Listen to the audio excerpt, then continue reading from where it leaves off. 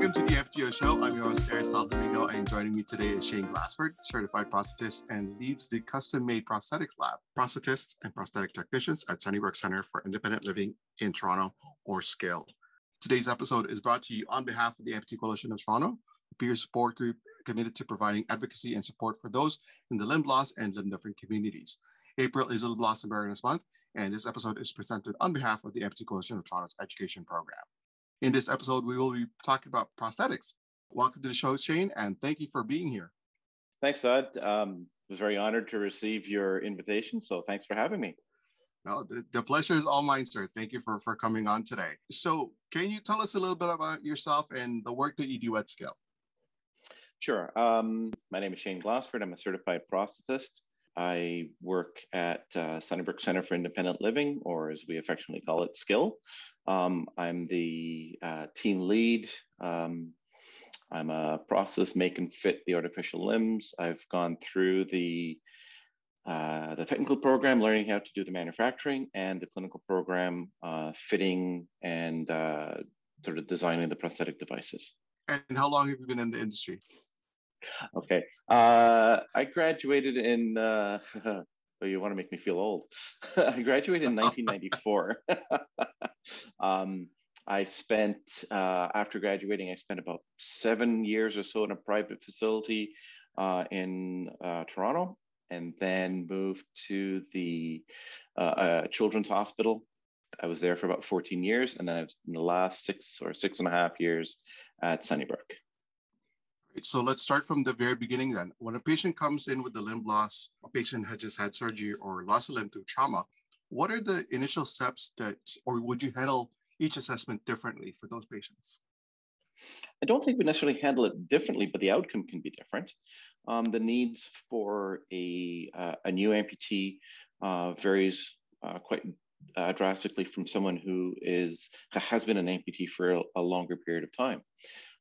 The assessment basically is to figure out where people are, where they're hoping to go, what are the issues that we need to try to design into the prosthesis to make it work best for them. And so from the beginning, we'll do that assessment, and I'd like to think that everyone's treated the same way, and then we branch out from to address their specific needs. A new amputee coming in generally will need a lot more information. There may be a small subset of new amputees that have had a chance to think about life as an amp and thinking about prosthetic care and all those types of things prior to the amputation. But for the most part, most people, the majority of amputees are lower extremity, they're diabetic or dysvascular. And so it starts off with a little wound that won't heal and gets worse and gets worse. And then at some point, the amputation is suggested.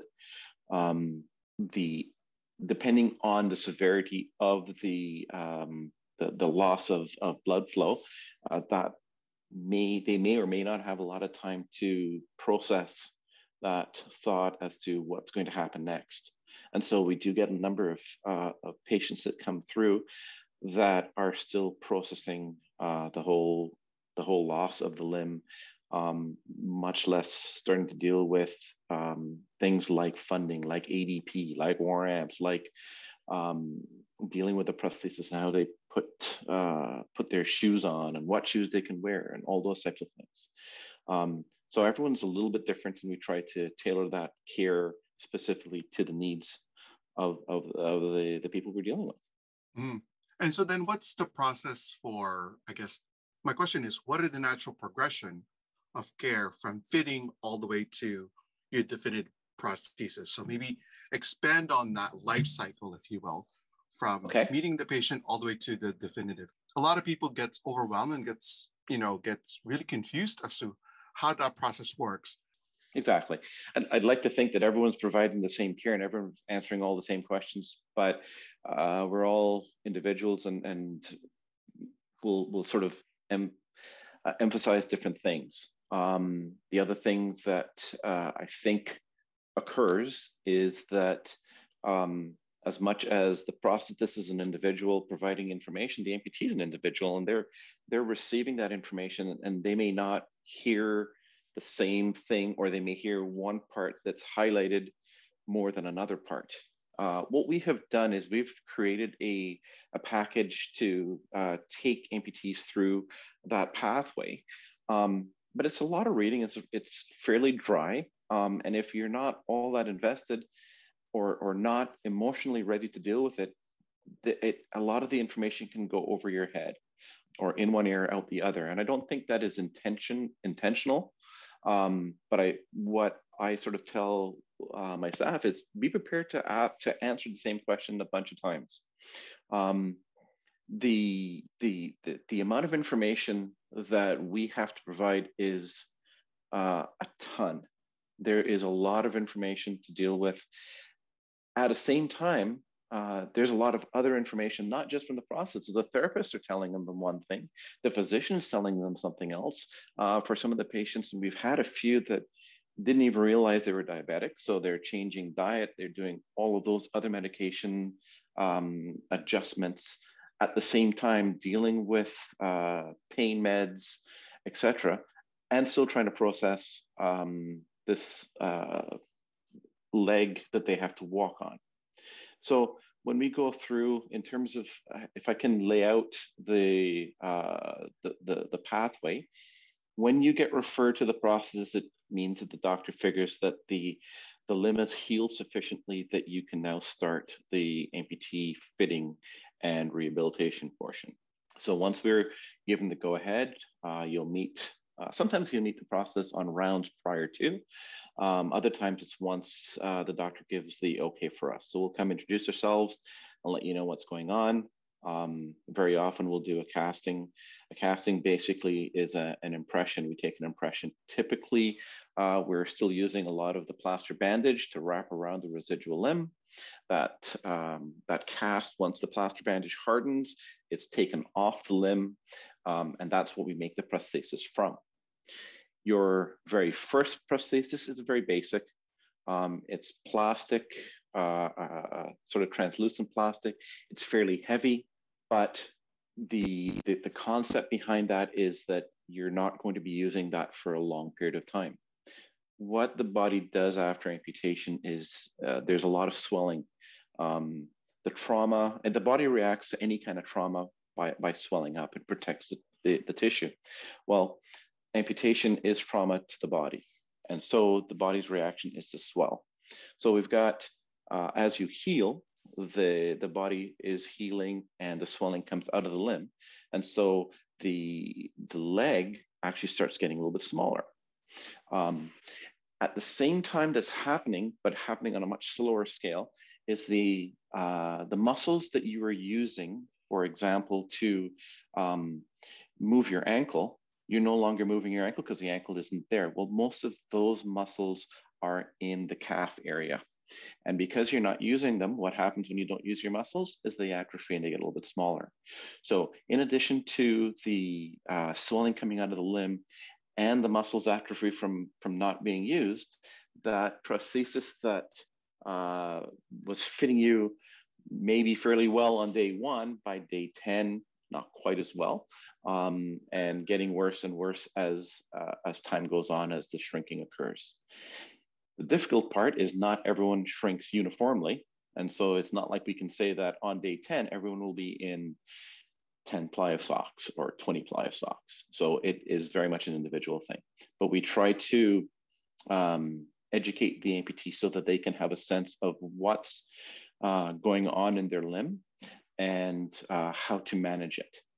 The difficulty that we have, obviously, is your prosthetic socket is a static, rigid container, and the body isn't, and the body is changing. And so the only way we can manage that volume change is with the use of stump socks.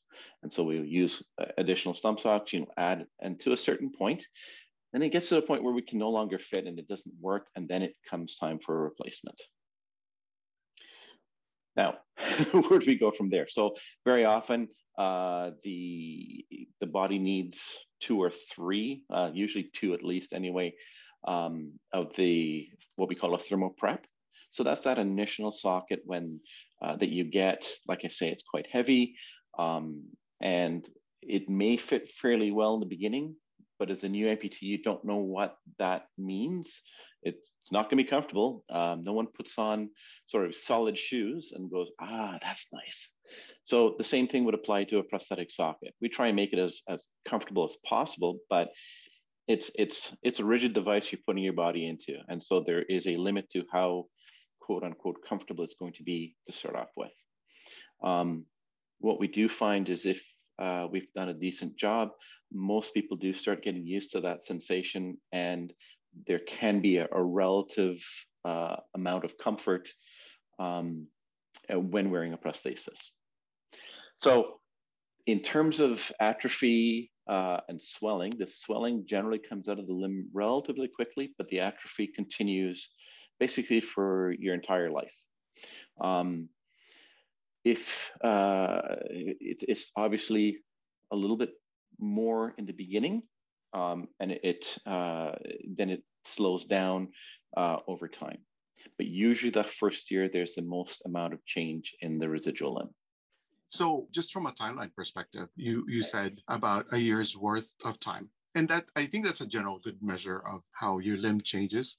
So you get your first socket, maybe 2-3 weeks later, or whatever that may be, whatever your body's adjusting to and recovering. And then let's say 3 or 4 months later, what's a good measure for you think, of people who would say, I think I need a new socket now? Or I guess what's a good measure of ply socks for those who are familiar with that term? Ply socks, everybody, is the socks that you put on to fill in the void or fill in the gaps between yourself and your prosthetic. So what are those good measures for yourself to start having that conversation again with your prosthetist? If I was to use a generic number, I would say somewhere between 15 and 20 ply is about as much as I think you can tolerate and still be moderately comfortable. I think the other thing that you're going to look at in concert with the number of socks you're wearing is any discomfort you have. If you find that you're feeling a lot of pressure in any one specific area, that's another thing to look at, another thing to address. What we can do we generally will adjust the socket.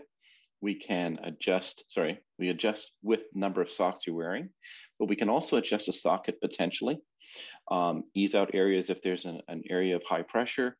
And basically what we try and do is extend the life of those initial sockets for as long as possible, because we want to get as much of that volume change to happen so that once we go to a more definitive socket, you're likely to get a longer life out of those definitive sockets. So we don't want to keep replacing them over and over and over. So we try and hold on for as long as we can in the initial sockets. And so that's sort of that balance point that we kind of find ourselves. So we may have an amp that wants, they're in 10 ply, they want a new one. And while that's not completely unreasonable, but if the total loss of volume would be 30 ply and we're replacing it at 10, we're going to run out of funding through the government because they allow 2 replacements of the thermoprep sockets in that first year, and then 1 definitive. So we're trying to extend the life and limit the number of new devices that need to be made. So a rule of thumb would be between 15 and 20 ply. Very often we can add a liner or a pad to try and reduce some of the number of socks. That varies from person to person. So for example, if you were fairly muscular in that gastroc area, and we're speaking specifically about the below the knee amputees for now, and that's where the majority of the volume loss is. Sometimes we can put a pad into that area and we can get back to close to the right volume distribution. If you look at your leg, either sound side or amputated side, there's a shape. And what we're trying to do is trying to match that shape to fit you as best possible. And if you sort of feel that fleshy part of your leg in the calf area, that's soft tissue, whereas at the knee, you can feel the bone fairly close to the surface. So you can appreciate that if the muscle's atrophying, what's happening down in the calf area is going to be very different than what happens to the knee. And so we can sometimes add half socks or do a variety of different things. But as you get to a certain point, you can only add so many socks because the knee hasn't shrunk, where the belly of the gastroc or the calf area has. And so those are the types of things we're trying to do. We're trying to change and keep up with the volume losses with socks, but we can only go so far. And once we lose that, we call it losing the fit. And because we know that we can add socks and still maintain, like I say, a certain relative comfort. But at some point, we're not able to. And then when we lose that fit, then that's the time for a new prosthesis. Or at least new socket. Right. Yeah. Would you pretty much say that that's common for lower limb amputees? Same with thighs, right? Your thighs would shrink exactly or atrophy exactly the same way as you would a below knee, correct? Would you make Absolutely. that assumption? Yes. Right. Yes. So you'd have the same sort of measurement and gait, sort of measure and say, okay, you need to add more ply socks as well because pretty much your thighs are getting smaller because you don't have much use of it. For an above knee amputee, absolutely. Mm-hmm. Yes, they'll deal with the same thing. The difference between a below knee amputee and an above knee amputee is the proximity of the bone to the surface. So for a below the knee amputee, you can feel your knee, your kneecap, the condyles of the knee are pretty close to the surface, whereas above the knee, that femur is buried within a lot muscle. So you're not going to necessarily get the same pressure points, but there still will be a discomfort and the pressure distribution is off. So what we try to do is to distribute the weight of the body throughout the residual limb as evenly as possible. Now, we're not able to do it completely perfectly the same weight everywhere else. Some parts of the limb are more tolerant to weight bearing, some parts are less. But what we want to try and do is distribute the amount of load of your body weight through the prosthesis as evenly as possible. And so I use the example, if you look at the bottom of the residual limb, the bone proximity to the surface, and if you were to stand on your residual limb on the bottom with nothing else, just sort of put it down on a table, that would be extremely painful. And so what we are going to try and do is take the body weight and distribute it around the rest of the limb. But here's the thing, even though putting your weight down on the end would be painful, we still want some pressure in the end. We don't want zero. And so if I use example and just sort of easy numbers, if you weighed 100 pounds and you can't tolerate 100 pounds in the bottom of your limb, but you might be able to tolerate 10 pounds. That means I've got 90 pounds to put in various places around the rest of your limb. And so if I can do that evenly, then it's more likely to be comfortable. So every point that I can take some weight on your limb that's not 100% gives a better chance for the areas that can tolerate more weight and distribute that more evenly. And what about on the upper side, like the upper limb amputees? I've met amputees who also wear ply socks on their upper limb. So does that same idea sort of applies there as well? Yeah, so atrophy will occur regardless because, again, a general rule of thumb, the area of the body above the joint. So if you think an amputation sort of middle of the forearm, it means you don't have a wrist. Well, most of the muscles in sort of below the elbow are the muscles that are moving the wrist and moving the fingers. So they're not being used in the same way. And so there will be atrophy as well, sort of regardless of what the body part is. And so for upper extremity amps, the equation changes a little bit because you're not weight bearing. Unless you're doing push-ups and doing sort of sports, and then those become almost very specific devices. But for an upper extremity amputee, we're not trying to weight bear. What we're trying to do is do almost the opposite. We're trying to hold the arm onto you. And so it's got to hold on to hold the weight of the prosthesis and then anything you're going to carry. And so with a lower extremity amputee, we want to take your body weight. For an upper extremity, we want to hold the arm onto you. So the suspension becomes the greater factor than the weight bearing. Right. Well, that's really good to know, and sort of make that difference. That didn't even clue into me that, oh, you're not, about even carrying the weight and holding onto your prosthetic on your body, and then also carrying the weight that you may be carrying on that side of your limb.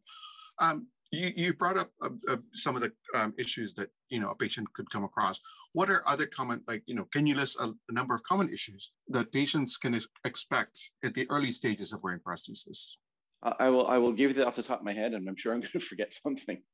Typically, the biggest issue is getting used to wearing a device. We try to suggest, and it does sort of work with the amputee rehab program, is you're not wearing the prosthesis full-time all the time from the get-go. You want to give the skin a little bit of time to get used to the additional pressure.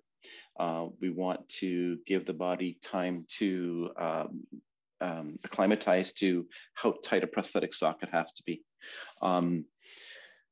That actually, to sort of expand on that a little bit, if you've not worn a prosthetic socket, you don't realize how tight it needs to be. It does have to contain all of your tissue, and we're holding you up through the tissue because we can't lock onto a bone necessarily.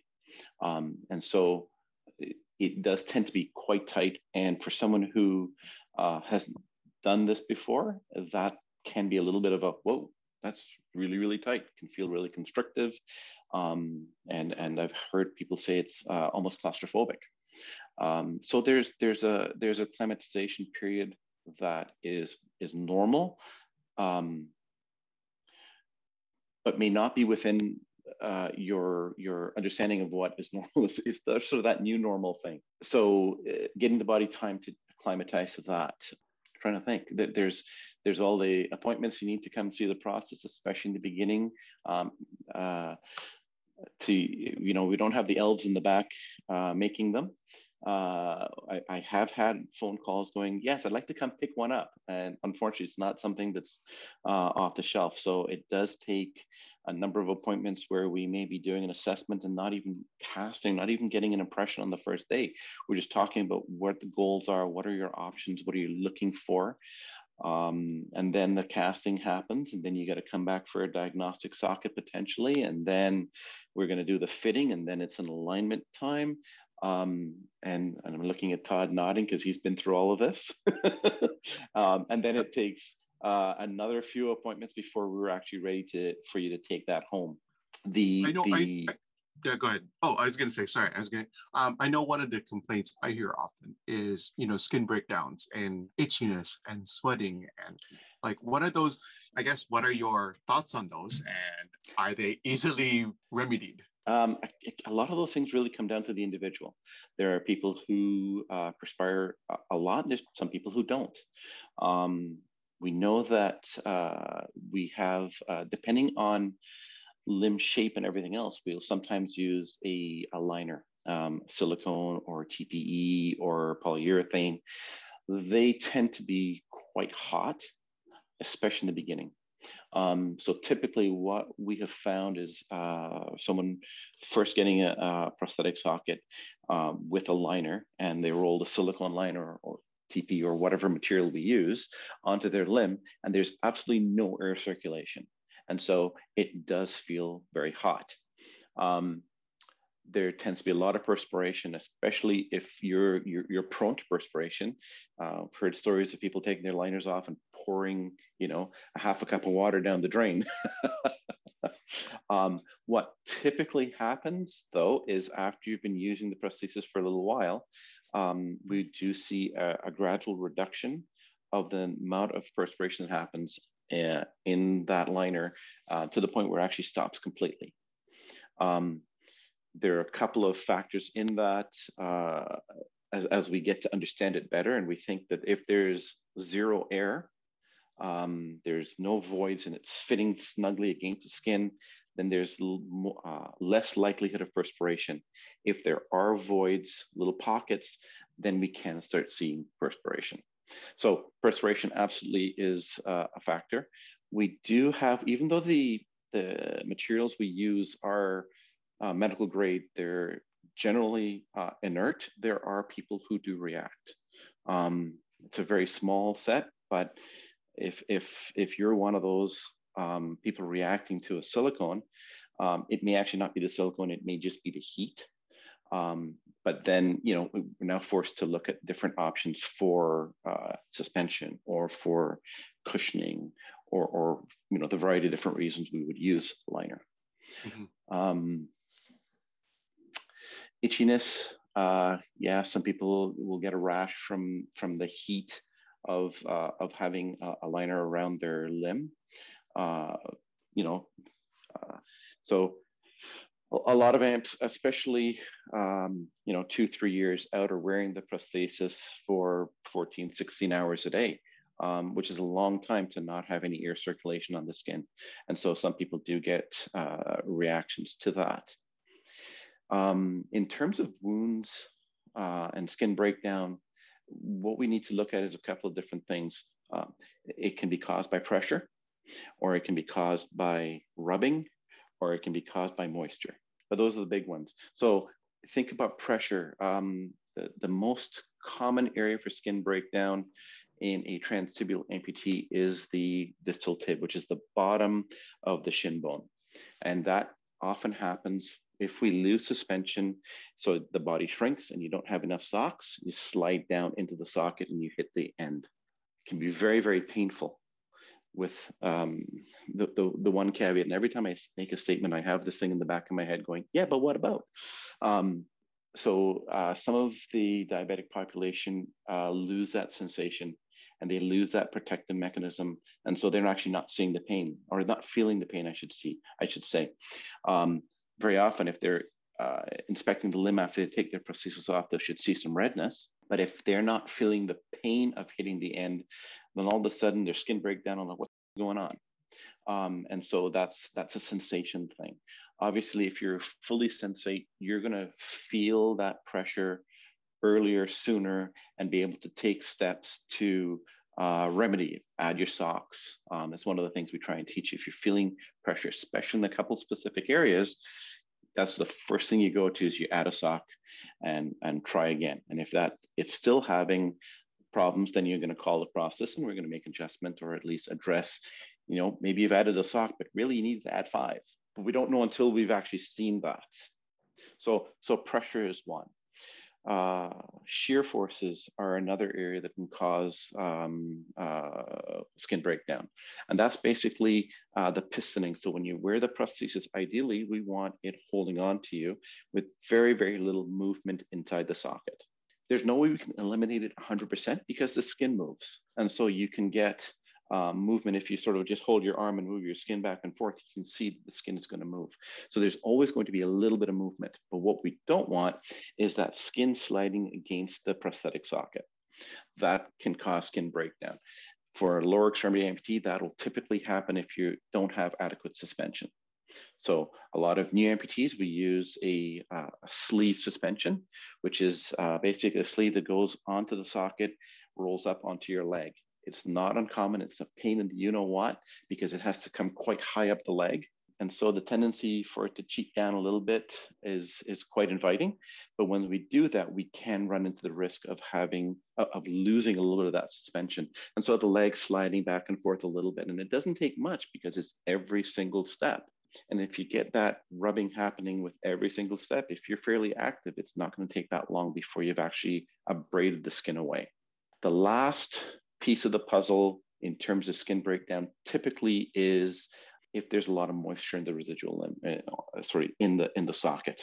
And whether that being socks being wet from perspiration, or for a new amputee that is perspiring into their liner and not changing and drying it off regularly enough, or you go have a shower and the socks are still wet, and you realize you're late and you're rushing off, and you don't change the socks, or the skin isn't dry, that can create other problems. And so the issue that you have is wet, moist skin is a lot more delicate. And I use the analogy that if you're washing the dishes and you scrape a knife, you can cut your skin after you had your hands in the dishwater for some time. It's much easier to damage the skin if you touch something than touching the same thing when your hands are dry. And so the skin on the residual limb becomes more delicate, and then that borderline pressure that might be okay any other time, if the skin is wet, can actually cause a breakdown. So those are the three main ones that you're going to have to watch out for. Well, that's really good and very helpful indeed. I know for myself, I've experienced a lot of those at the very beginning until my skin got conditioned to actually wearing my silicone liners. But now I want to explore the general prosthetic setup and perhaps, walk us through what each one from below knee, above knee, and upper extremities would look like. So can you walk us through both upper limb and lower limb prosthesis? So if we look at the parts of a prosthesis, I'll start with sort of the lower limb and work our way up. So we have partial feet amputations, and that could be something as simple as a foot orthotic with a toe filler. Basically, it keeps the shape of the toe in the shoe, so the shoe doesn't collapse. Because the implication of that of the shoe collapsing is actually putting pressure on the top of the residual limb, and that can actually cause some problems. The foot orthotic maintains the arch of the foot and again distributes the force over the rest of the remaining foot. And then we have there are a variety of different levels of partial foot, from a missing great toe all the way to a midfoot or an amputation, the Lisfranc and the show part, which is basically where the old school nomenclature was basically the surgeon that came up with the idea of amputating to a certain level. That amputation level got named after that surgeon. The typical one we think of is a SIMS, which is an ankle disarticulation.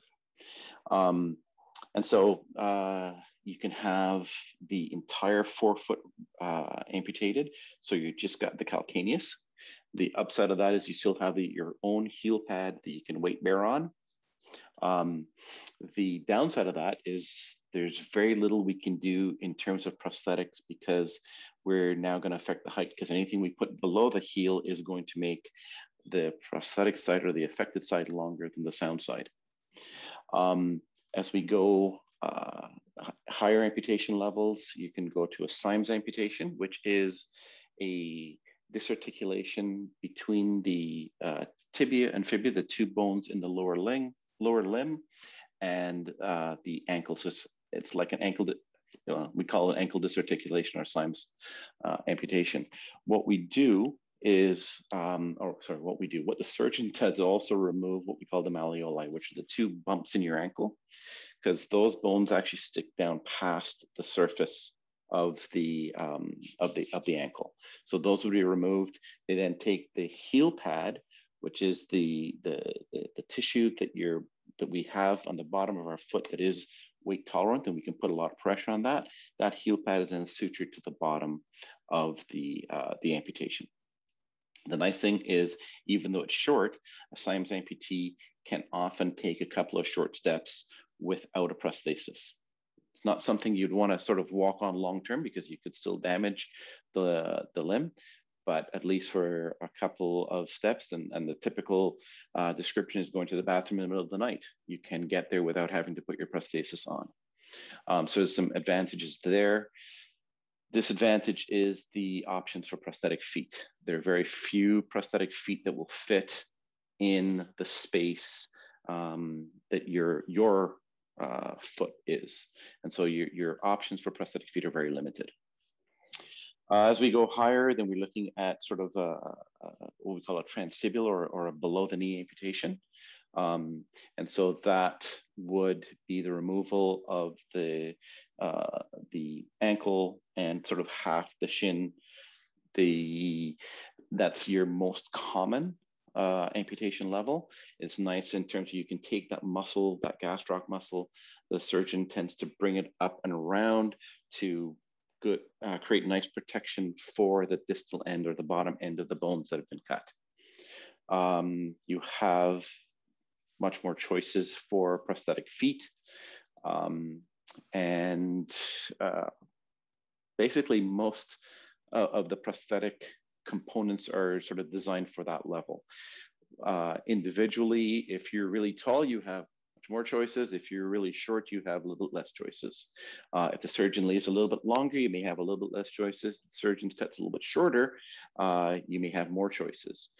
That's always a trade-off, because the leverage of the limb, the longer it is, the more leverage you have. However, you still, so the question then could be, well, just leave it as long as possible. And the problem with leaving it as long as possible is you don't have that muscle coverage protecting the end as nicely. So everything's obviously a trade-off, and that happens long before you come to see me. So I'm sort of dealing with whatever the surgeon has done. The next level would be a knee disarticulation. And so that's an amputation, like basically through the knee. One of the surgical options is leaving the kneecap intact. And another option is actually removing the kneecap. The plus for that is that you can basically select kneeling down onto the prosthesis. So the skin, the bone, your knee is a fairly wide bone, and so you can tolerate a fair bit of weight bearing through the knee. And you know, sort of, if you think we can kneel down, we can sort of scoot around on our knees for a little bit. It's much more tolerable than sort of, you know, through the distal end of your residual limb as a transtibial. So for a knee disartic, one of the downsides is very similar to the Symes amputation, in that we have very little options for prosthetic knees. When we put a prosthetic knee on a knee disartic, the knee centers won't line up with the sound side knee center. And so that can limit some of our options for prosthetic knees. A lot of the market processor knees and the really high functioning knees, there's a lot of space, and you can end up like 2-3 inches off, which affects the symmetry in your gait. And one of the things that I'm aimed for in alignment is getting as symmetrical a gait as possible. Next level up would be a transfemoral. So amputation happens through the femur. And again, same concept as you're below the knee. A longer residual limb gives you more leverage. But if you get to a certain point, then we start to limit the amount of your options for prosthetic knees. But ideally, you want, that's unlike the transtibial, you do want to cheat as long as possible as a transfemoral amp. The very short transfemoral amps, the leverage you have is very limited and makes walking a fair bit more difficult. Beyond that, our next option is making it sound like a choice. The next level that we would talk about is a hip disarticulation, and that's basically an amputation through the femur and the pelvis. So if the amputation happens that high, then we're looking at a hip disarticulation prosthesis, which now we have to have a prosthetic hip joint, a knee joint, and ankle joint and foot. So the complexity and the amount of energy required to walk goes up. And the same, I think that's easily applicable for whatever the level is. The higher the level, the more energy required to ambulate. There is a four-quarter amputation, which is basically an amputation that takes part of the pelvis as well. Typically, that is done where tumors are involved. And so if you can't save any of the pelvis and the acetabulum, then you're going up higher in amputation through the pelvis. Same thing happens for the upper extremity. You can have a partial finger. We have amputations of the thumb, amputations of all the fingers, leaving the thumb, and any combination thereof. A lot of those tend to be workplace injuries. And there are a number of prosthetic devices that we can do. And this is actually evolving almost on a daily basis, where there are a number of new prosthetic devices replacing the function of the fingers. Things like the naked prosthesis, and there's a few other. When I say new, is that we've been talking to them in the last couple of months, Mm-hmm. and so really new devices. What we have typically done is something we call the Milbrandt, which is basically a rigid opposition, basically shaped to grasp an object like a broom for the sake of argument, or a knife or something along those lines. And then assuming you have the thumb, your thumb becomes, presses against that prosthesis to hold and grasp. If you don't have the thumb, then we're going to put what we call an opposition post. And so it's something that may come up the forearm a little bit and basically provide something so that you can move your fingers against that rigid opposition post, and so that you can grasp. So what we're just basically trying to replace grasp as best we can with, depending on what's there. I find the upper extremity to be a bit of a mixed bag. And what I mean by that is that I find it fascinating and really challenging to find the tool that will work for the individual amputee, because especially for the upper extremity, the device is so individualized. The other side of that is that while this is an oversimplification, but I think that the prosthetic devices that we have, a prosthetic foot, does a lot more of the function of our foot than the prosthetic hand does as compared to our hand. And so I find that the deficit is greater for an upper extremity amputee. But it's also really interesting to try to create a prosthesis that's going to help someone that is missing a hand, because the tasks that that prosthesis is required to do is so much more varied, whether it be recreational, whether it be occupational, whether it be activity of daily living, toileting, self-care, all those types of things. And typically for an upper extremity, not one prosthesis does all of those things. So that can be both challenging and soul shattering a little bit. You know, you're so close. Yeah, I can just imagine as well. Like, I mean, if it is your dominant hand that you lost, right? That means you're dealing now with writing, with holding things, with not even thinking about picking up things, and you don't have the same movement of your hand to pick up something. Like I say, the deficit to what is normal is so significant. And I look at it, even the difficulty in retraining to use your non-dominant hand is so difficult. To do something with your non-dominant hand is you still have all the sensation, all the touch, all the strength, all the speed of movement, and it's still hard. And now we're going to try and do those things using another part of the body to replicate that in something that you can't feel, you can't touch, and is moving at a different speed that you cannot control. And quite frankly, even as sophisticated as some of the new myoelectric prostheses are, they're still a long way off.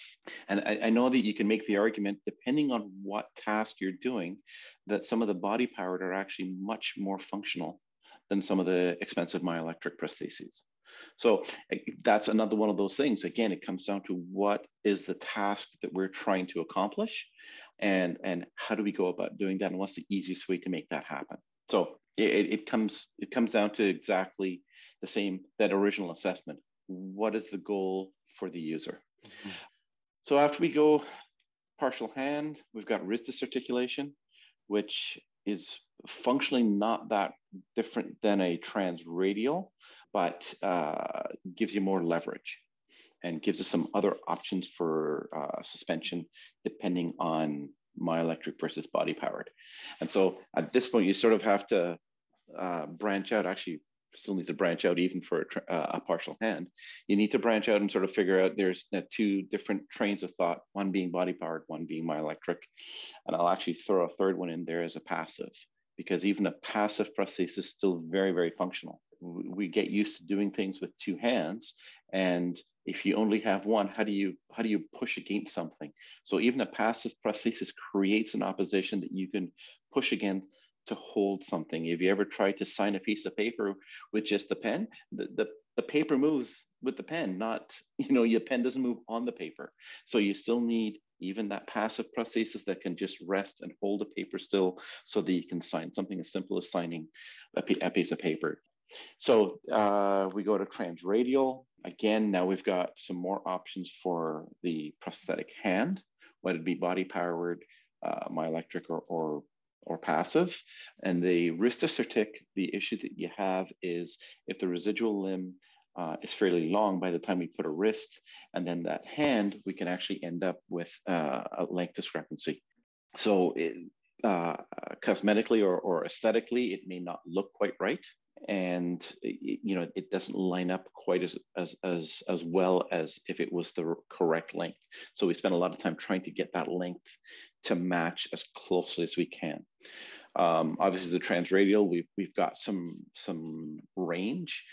Transradial is similar to the transfemoral in that the length, because you have much more variability in lengths, whereas the below the knee amputation happens where the muscle will come around.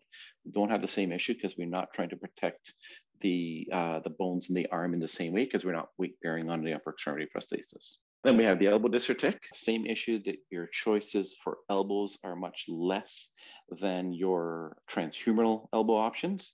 And often we'll have to go with like external joints, which makes the prosthesis wider. And so sometimes not as ideal cosmetically.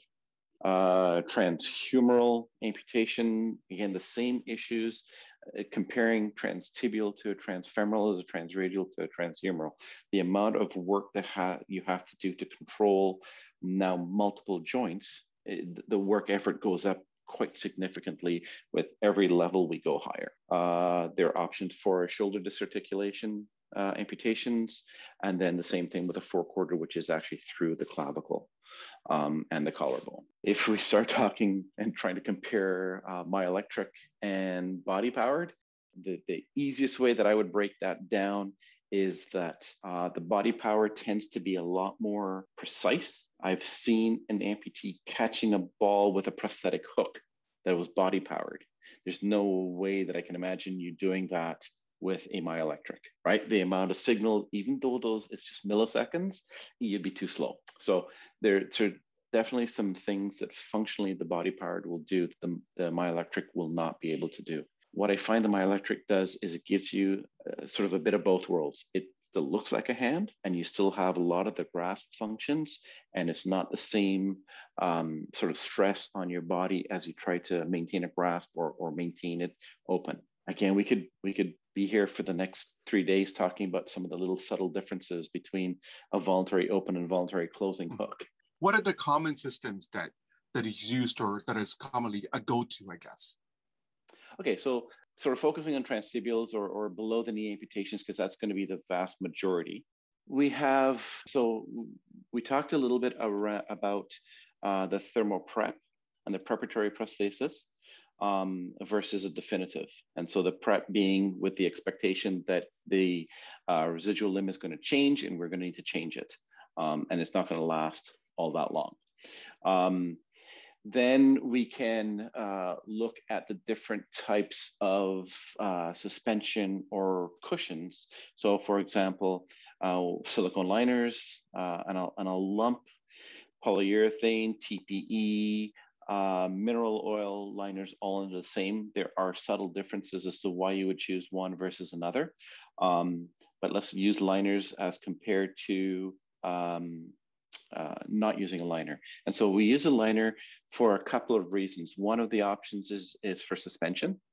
And so the ones that have the pin on the end, or a lanyard system or something like that, basically we're using the liner, the way it holds onto the body, then it's a mechanical lock into the prosthesis, and that's how we're going to hold the prosthesis together.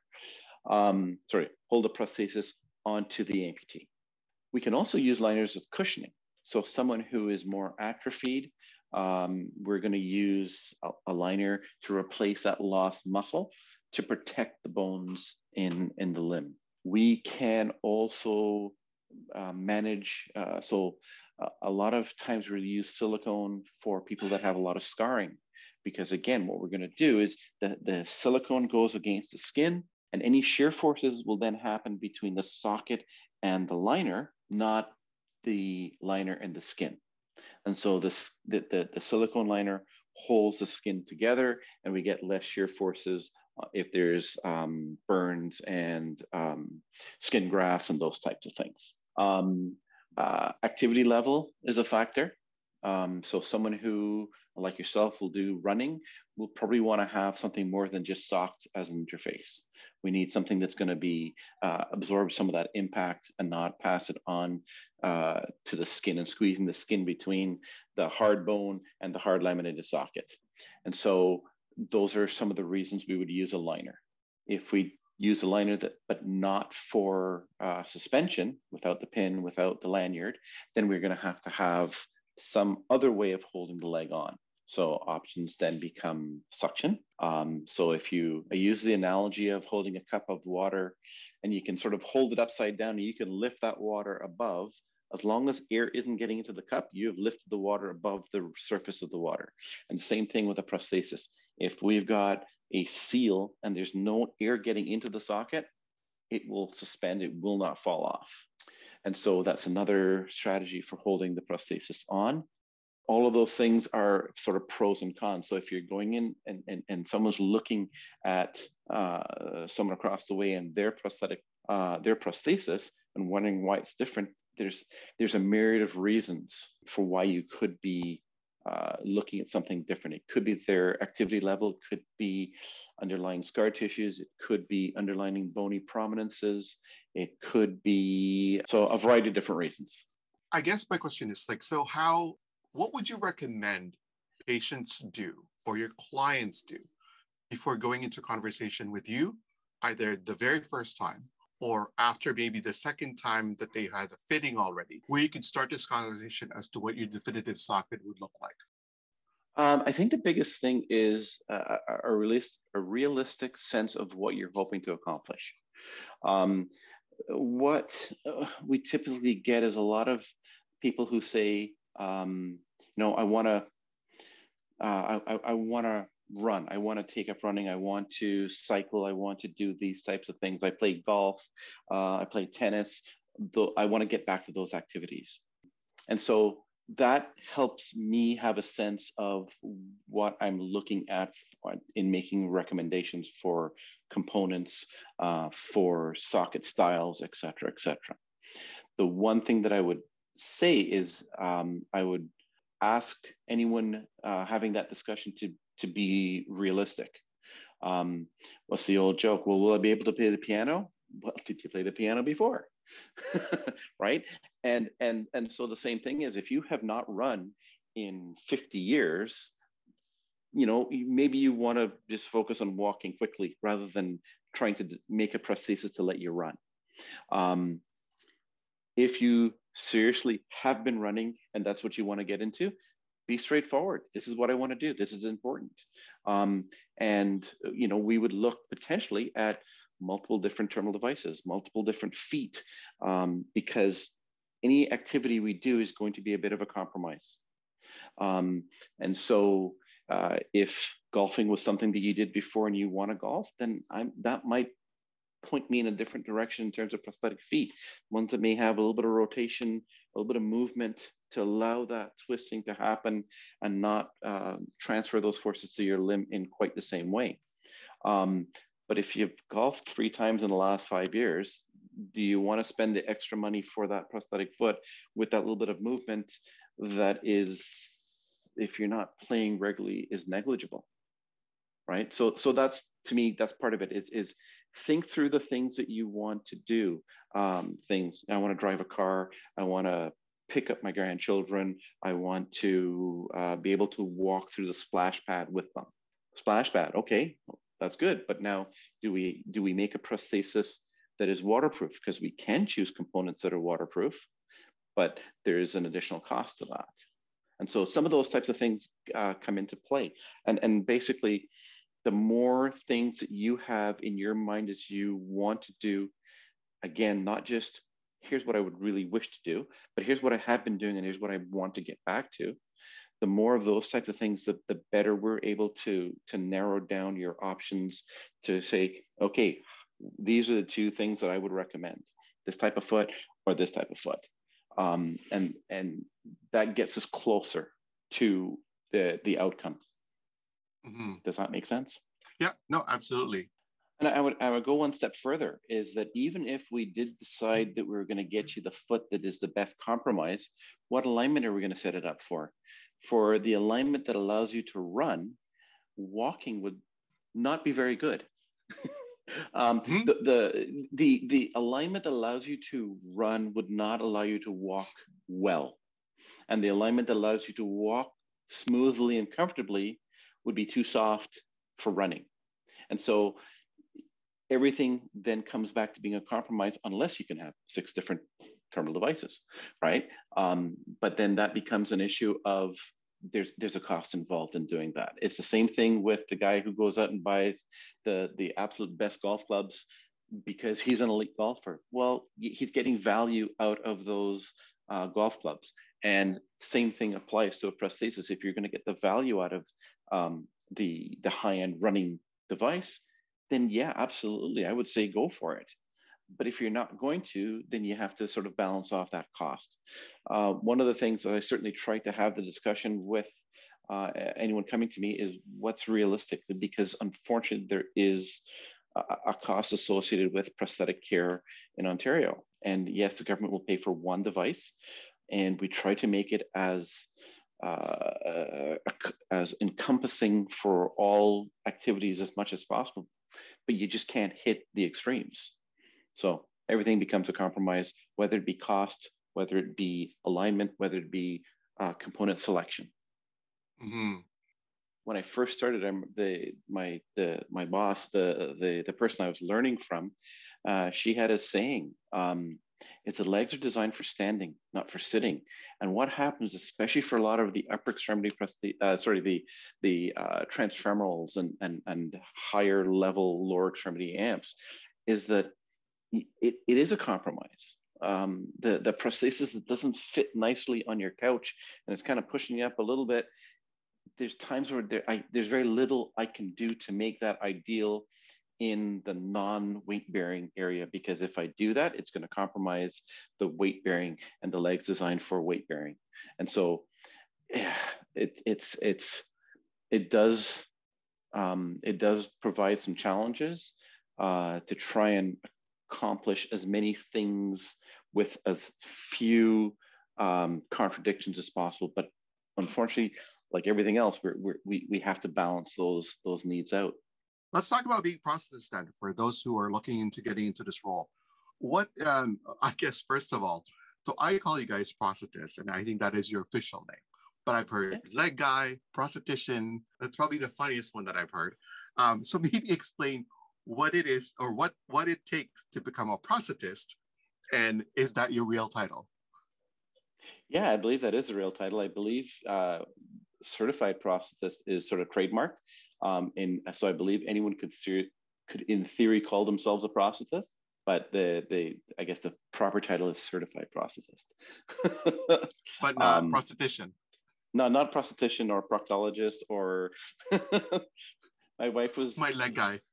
Yeah, my wife was a teacher at the time when I was starting off, and every time she'd explain to the students, and someone would have to make a comment about a proctologist. Proctologist, okay.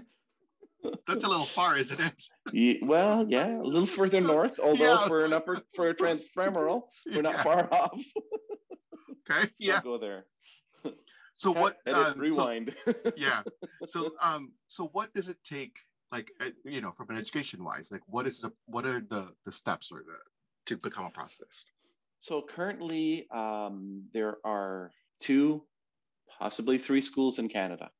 And when I say that the possible third is in Quebec, and I don't know, I know that they had attained certification through OPC, and then they lost it and they've got it back. And I'm not sure where they are in that point. Right now, the two primary schools in Canada is George Brown College and BCIT. So the prerequisites are an undergrad degree in a related field. Typically, most commonly, it's human kinetics, but any sort of combination of physiotherapy, nursing, engineering, basically, if you've got an undergrad in something that is related, even biomechanics, those types of things would qualify you to apply for the clinical program. So splitting it out, there's a technical program and a clinical program, and I don't want to miss the technicians. On the manufacturing side of things, to be a technician is just a high school diploma, and I believe that with work experience, you can write the competencies tests and get in even without the diploma. I'm not 100% sure on that one though, but that'd be the technical program. It's a 2-year program, and then you would start working after that in prosthetics orthotics, and then you write your registration exams after roughly 2 years of that registration sort of residency period. Or I believe it for the technicians is an internship, and for the clinicians is a residency. But basically, it's the additional learning after school, and then you write the national exams. Same thing applies for the clinical program.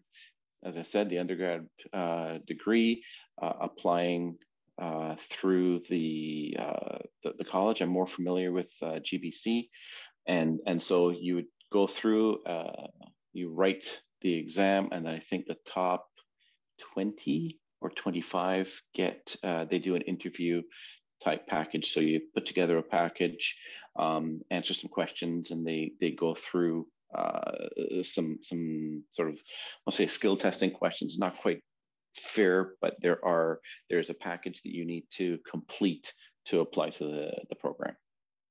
And how long is that clinician program? The clinical program is also 2 years. So it's a 2-year postgraduate degree.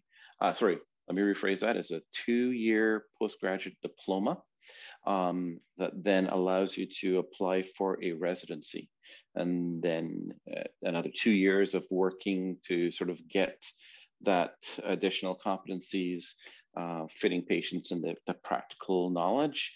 At the same time, you're studying for your national exams, and then at the end of that 2 years, and it's not specifically 2 years, it's a number of hours, and I don't have that number on the top of my head, but I want to say it's somewhere in the area of about 5,000 hours. Again, I'm not sure if the math is quite right on that. So it can take you more than 2 years, depending on when you get hired, because being a relatively small community, we have one exam period per year. And so if you start early enough, it can be done in 2 years. But if you're sort of not hired by July, August, then you may not accumulate sufficient hours to write at the first spot. So it might actually be more. So my case, I got hired in October, so it took me 3 years sort of thing. So the first spot where a lot of my classmates were able to write, I hadn't accumulated enough hours. So it was the next year. So but roughly, yeah. So you have to, yeah. So I was going to say, so you have to do your in class, if you will, of actually attending class for 2 years on your clinician side. And then there's your right. residency for another 2 years. But that 2 years is dependent on where in the rotation you are of the exam. So to your point, yeah, like so you can go into the 3 year or... Exactly. So it's a number of hours. And if you can get a job out of school within a relatively short period of time, you can get your hours within 2 years, if that makes sense. After you write that exam, then do you still go to the package of having a skill test and, where you demonstrate your skills, or do you get certification immediately after? So that is the exam. The exam, so there's a written component and then a practical component. And they're actually in the process, I think in the last 2 years, they've been making some changes to bring it a little bit more in line with what the med schools do for their competency exams. And so at the end of your residency period, you write the national exams, and if you're successful, you're granted a certified prosthetist title. Yeah. And then from just obviously there's roles differences, and then there's also the education difference. So from a lab perspective, so you have your clinician and then your technician. So maybe in layman's terms for us, explain the two roles and how they differ and how they are the same and how they work together. So to very, very simply, and I'm probably going to oversimplify this, the technician is responsible for the manufacturing, some of the design in terms of layup material, etc., and aesthetic shaping, that sort of the fabrication end of things. And the clinician is responsible for the fit interface, alignment, and prescription. Okay. And then do you maintain a certification every year to keep your, or do you do something to keep your certification going? So we do mandatory continuing education. So we have to get a certain number of what we call MCE points over, I think it's every a 5-year period. So by attending seminars, by basically continuing education, so keeping current on new components, on new techniques, on new ways of doing things. That's how we keep our certification current. All right. Oh, that's good. I think that goes for a lot of certifications. Yeah. Anywhere, really. Yeah. Absolutely. No, for sure. What's the most fulfilling for you as a prosthetist? Is it the problem solving, or is it working with the different clients, the innovation in prosthesis? What makes you take every morning and say, I'm going to prosthetist today? Wow. I guess if I had to narrow it down, it is the satisfaction I get to helping someone get back to doing the things they want to do. There are a multitude of subsets of that I really quite enjoy. There is a huge sort of problem-solving component. And I think I alluded to some of the discussions around the upper extremity, trying to figure out how to do or to get the client to do a certain task in a non-traditional way. I quite enjoy that challenge. I like some of the technical fabrication that goes into some of the making something work. A lot of the stuff we do, especially for the upper extremity, isn't an out-of-the-box fix. And so you start off with the stuff out of the box and you go, okay, how can I make this work backwards, upside down, sideways, whatever. The classic story that I remember is when I worked in the children's hospital back before my time, they used adult elbows for pediatric knees because they didn't make pediatric knees small enough. And I'm like, well, that's interesting. And those types of things I find really, really fascinating. But getting someone to do or helping someone to do the thing that they're really good at is amazing.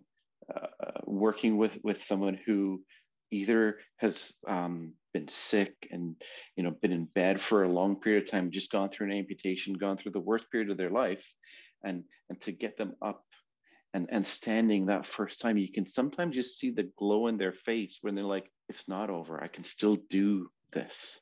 That cell right now, even just describing it, getting chills down my spine, because there's nothing quite like that. It's just so intrinsically rewarding. So without geeking out too much more than that, that's the best part. Right. No, that's awesome. I mean, that's really good to hear and inspirational, if you will. So what tips would you say for somebody who's considering this as a career? Ultimately, like anything else, you're going to do your research and find out what it is. The thing that I look at for the tasks that we need to do is we need to have a little bit of knowledge in every possible area. We don't need to know as much medicine as a doctor by a long shot, but we need to have a sense of what the implications of certain drugs are. So a diuretic may remove fluid from the system. So we need to know that if someone's on diuretics, their limb is likely to shrink, and be able to anticipate that, so that we're giving them the appropriate education to manage their socks. We need to know that someone on dialysis is going to have volume fluctuations. So if we take the impression right after dialysis, we better leave a little extra space so we don't make it too tight, because before dialysis, now the leg's going to be too tight and won't fit.